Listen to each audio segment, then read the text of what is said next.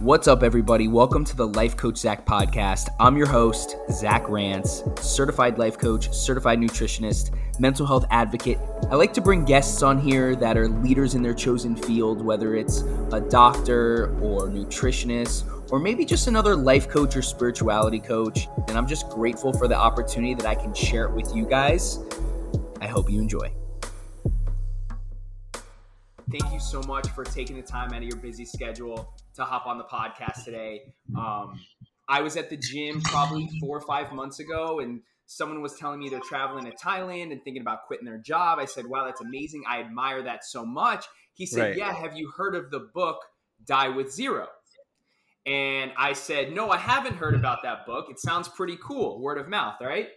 Long story short, I decided to check into it, listen to the Audible version, love the concept. And ironically enough, I've been kind of becoming more Die With Zero and less of a saver recently. And I'm super, super thankful that I got you on the podcast today. So I first want to say thank you so much. You're welcome. Let's fire it up so I can give you Let's do it. as many answers as possible before I have to go pick up my daughter. Absolutely. Awesome. Okay. So Die With Zero. What's the concept of Die With Zero? The concept of Die With Zero is to optimize your life, to get people off autopilot and to give them the tools and mental models so that they have the most fulfilling, adventurous life they can possibly have before they die, right? According to their own values. Not, hey, me telling people what to go do and what to enjoy, but basically how to think about, given my wealth, my health, and my time, and how those variables change over the course of my lifespan. How do I use those variables to maximize my net fulfillment while here on Earth?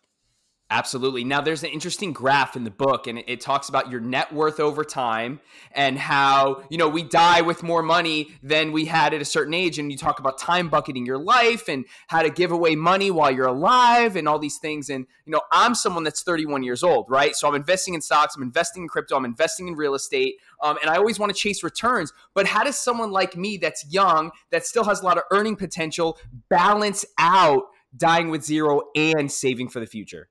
Yeah, that's the tricky question. Certain people are in a state where they haven't saved enough or they haven't worked hard enough and they haven't basically acquired the capital for the things they want to experience in your life. But I think the first thing to do is say, okay, I'm 31. From 31 to 35, what experiences that I want to have that cannot happen, let's say, at 50 or 55 or even 40, right? Mm-hmm.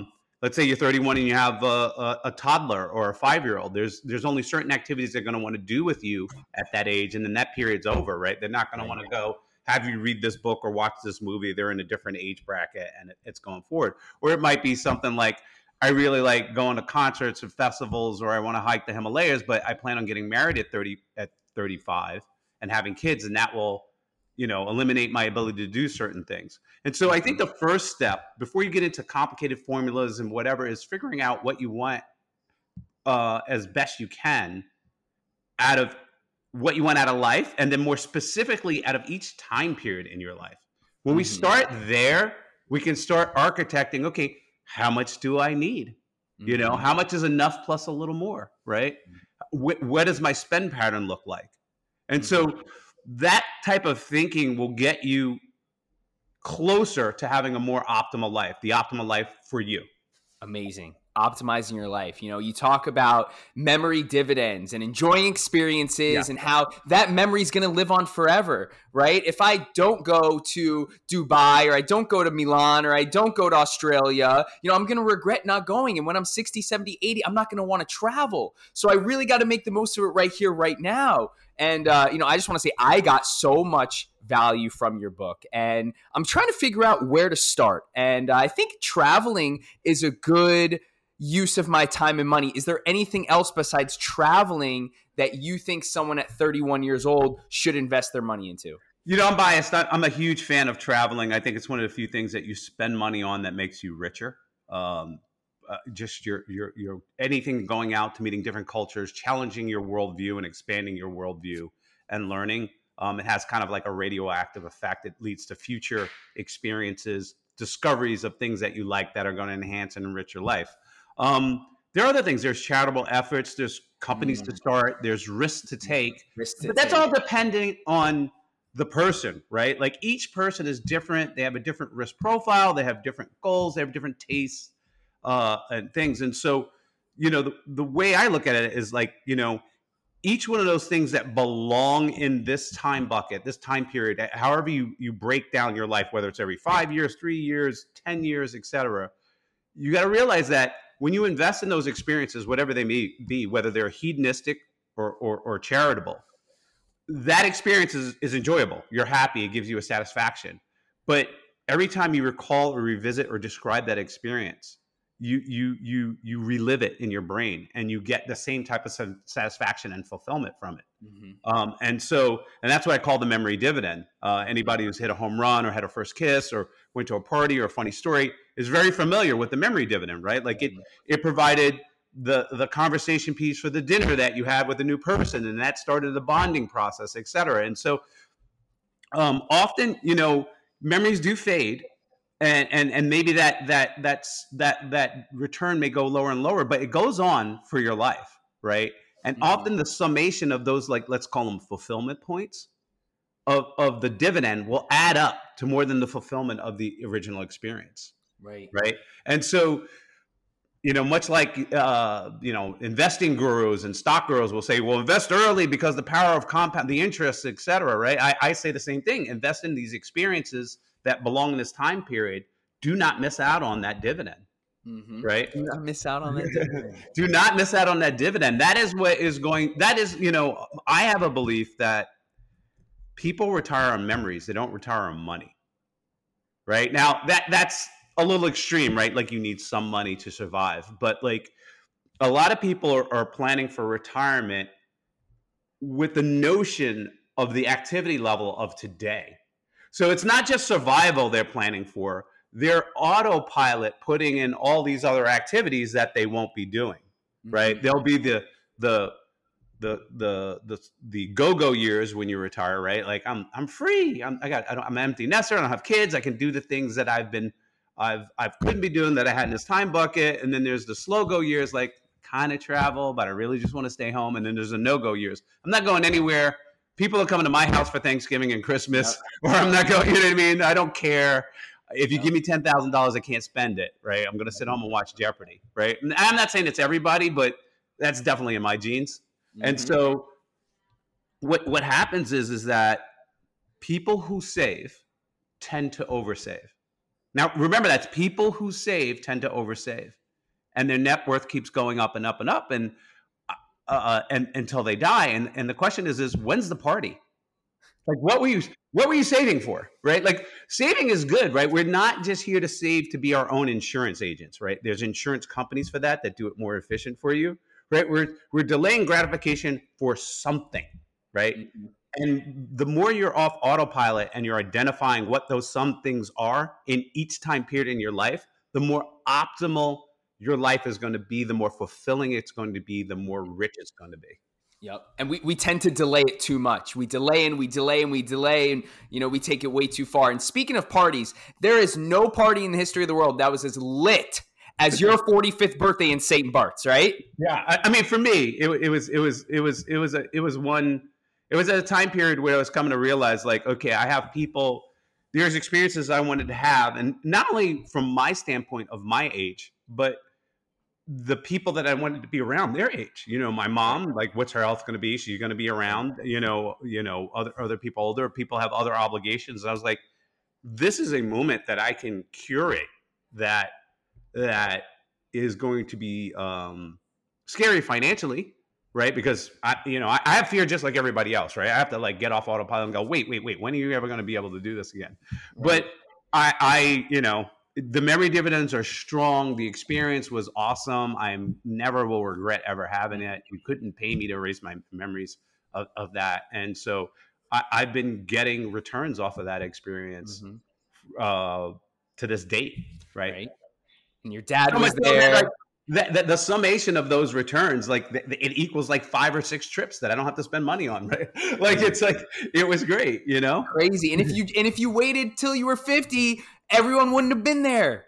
right? It's No, some things like it's now or never. It's now or never. And I really admire that. And that really inspired me. You know, as someone like who's been a saver my whole life, my parents never really gave me anything. So I had to work at 15 and, you know, went to college, day one in college. I found a job and I've been a really good saver, really, really good. But now I'm 31 and yeah, I got some assets and stuff, but I'm like, it's time to spend it because listen, when I'm 65 years old and I got hopefully 7 figures in the stock market, I can live off dividends to pay for my food, to pay for my car insurance, right?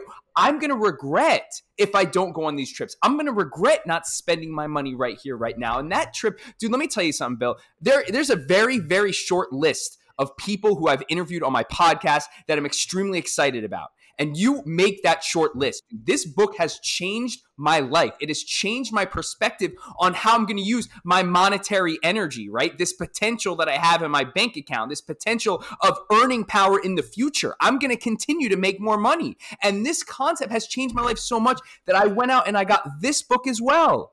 This is the book that inspired you to write Die with Zero, right? Yeah. Yes, that is Your Money or Your Life, the updated edition right there. Yeah, and so that was the first book that kind of got the concept of the definition I use of money, which is something people exchange hours of their life for, right? And so then it becomes your life energy. And the purpose, the question is like, all right, I'm exchanging hours of my life for what? Well, the money's just paper. I don't really care about the money. What I care about is the things it affords me to do, the experiences I afford. One is survival, right? I want to be able to eat food and clothe myself, but all the other things, right? And so I think the reason why you're so excited is that the message got you off autopilot. Like you developed very good habits to invest, to save, etc. These are my own food. These are tools in your toolkit you want to have. But then you connected with the other part of yourself, which might have been buried, is like, why am I saving? What are the things I'm saving for? Right. And when you reconnected that and started thinking about it, your head started exploding and be like, these are the things I want to do. And I need to be doing them. I need to not have fear about this. I need to be fearful of this, not fearful of this. I need to plan for this, etc. And so all this activity came out and you're like, wow, I'm going to live the life I want to live, given the resources I have. Right. You know? Right. And that's what you're excited about. Right now. Right here, right now, because I don't know what's going to happen tomorrow. Okay. The whole world could be underwater in 40 years. There could be a world war. I could die in a car crash yesterday. I'm here, right now. I'm going to give love. I'm going to enjoy my time on earth. Bill Perkins, thank you so much for your time today. I know you're a busy guy. I'm going to let you go. I don't want to take up too much of your time. Everyone. We got whatever you're going to go. I would say like the one thing about like the now and the planning is that if you're on model, right? Like if you're on a plane and it's gliding in for landing, you're not worried, right? It's going to land, it's going to hit the runway perfectly, right? And you're constantly evaluating, right? So you want to basically be thinking about this mental structure every day to get the most out of it, right? When you're 50, you'll have new information, you'll have new experiences, you'll discover things that you like. You may change your whole 50s plan around based on what happens between 30 and 50, right? But you're not, and you know things may change. So you're constantly updating with this mental model of like, I'm off autopilot. I'm not doing the things that other people want to do. I'm deeply thinking about what I want out of life at each time bucket. Very, very important. Amazing. Very, very important. super important. And, just to kind of turn it back on myself again, I love playing tennis. I love working out. I love riding my bike. I like playing with my dog. All those things are free. I like going to the beach and reading my book. All those things are free, right? So I'm just thankful that the stuff I enjoy doesn't cost a lot of money. You know what I mean? But dude, Bill, I again want to thank you so much because it's people like you that inspire people like me that are going to inspire other people. And, reading Die with Zero was one of the best books I read this year. I've already listened to it twice on Audible. And you know what I love so much about it? It's very simple, very easy to understand, man. This is a very simple concept, and obviously you get a ton of pushback, a ton of objections. What about the kids? Well, what about giving to charity, right? Listen, you want to help your kids, help them out right now. Right? Help them pay for their college, help them get a house, help them do these things. Don't die and then give them $4 million when they're 60 and don't need it anymore. Yeah, I think that's one of the better compliments I've ever got. Like I take it as a compliment. It's very simple, which means that the information's out there, right? Like I've thought of this and I've come to these conclusions, but independent before me, even there's this thing called the full life cycle hypothesis, right? But it's not that the knowledge isn't out there. It's like, how do I present it to you in a way that you viscerally connect with, so that you implement that and make your life better? And so that to me is like the greatest compliment, right? Like it was simple. I understand it. I got it. And now I'm on my own plan, right? Like, and so that's what excites me and jazzes me up, right? Is that you're saving your own life, right? You're not wasting your life. You're not going to be 40 and like, I wasted my life. And I know people think like, oh, you're a little nuts saying that you're saving. I wrote this book to save lives. And I'm like, well, my example is this, is that when somebody's drowning and you go save their life, right? Like quote unquote, save their life, they're still going to die. They're just not going to die that day. What you're doing, doing is basically giving them some more hours of life to do the things that they want to do, right? So if you go live a life not doing the things you want to do on autopilot as a rat in a cage and a hamster in a wheel, pretty much, wasted your life, just as if you died at that point, right? And so, when you're giving somebody hours of their life back, which I think optimizing your life gives you hours of your life back, years of your life back, experiences of your life back, right? Like when you save that drowning person, you now give them experiences they get to have. Well, I write a book about you optimizing your life so that you have the maximum experiences that you want to have. Mm-hmm. I equate those things, and so that excites me that you got the message. It's simple to you, got it, and you're going to go run and build on it. Going to go run and build on it. You guys, anyone that's listening, if you're listening on Apple Podcasts or Spotify, go ahead and check out the book, Die with Zero by Bill Perkins. If you're watching on YouTube, thank you so much watching up to this point. I'm going to drop Bill Perkins' website link below. Bill, thank you so much for your time today. Really appreciate it. And we'll connect again soon. Connect again soon. Thanks.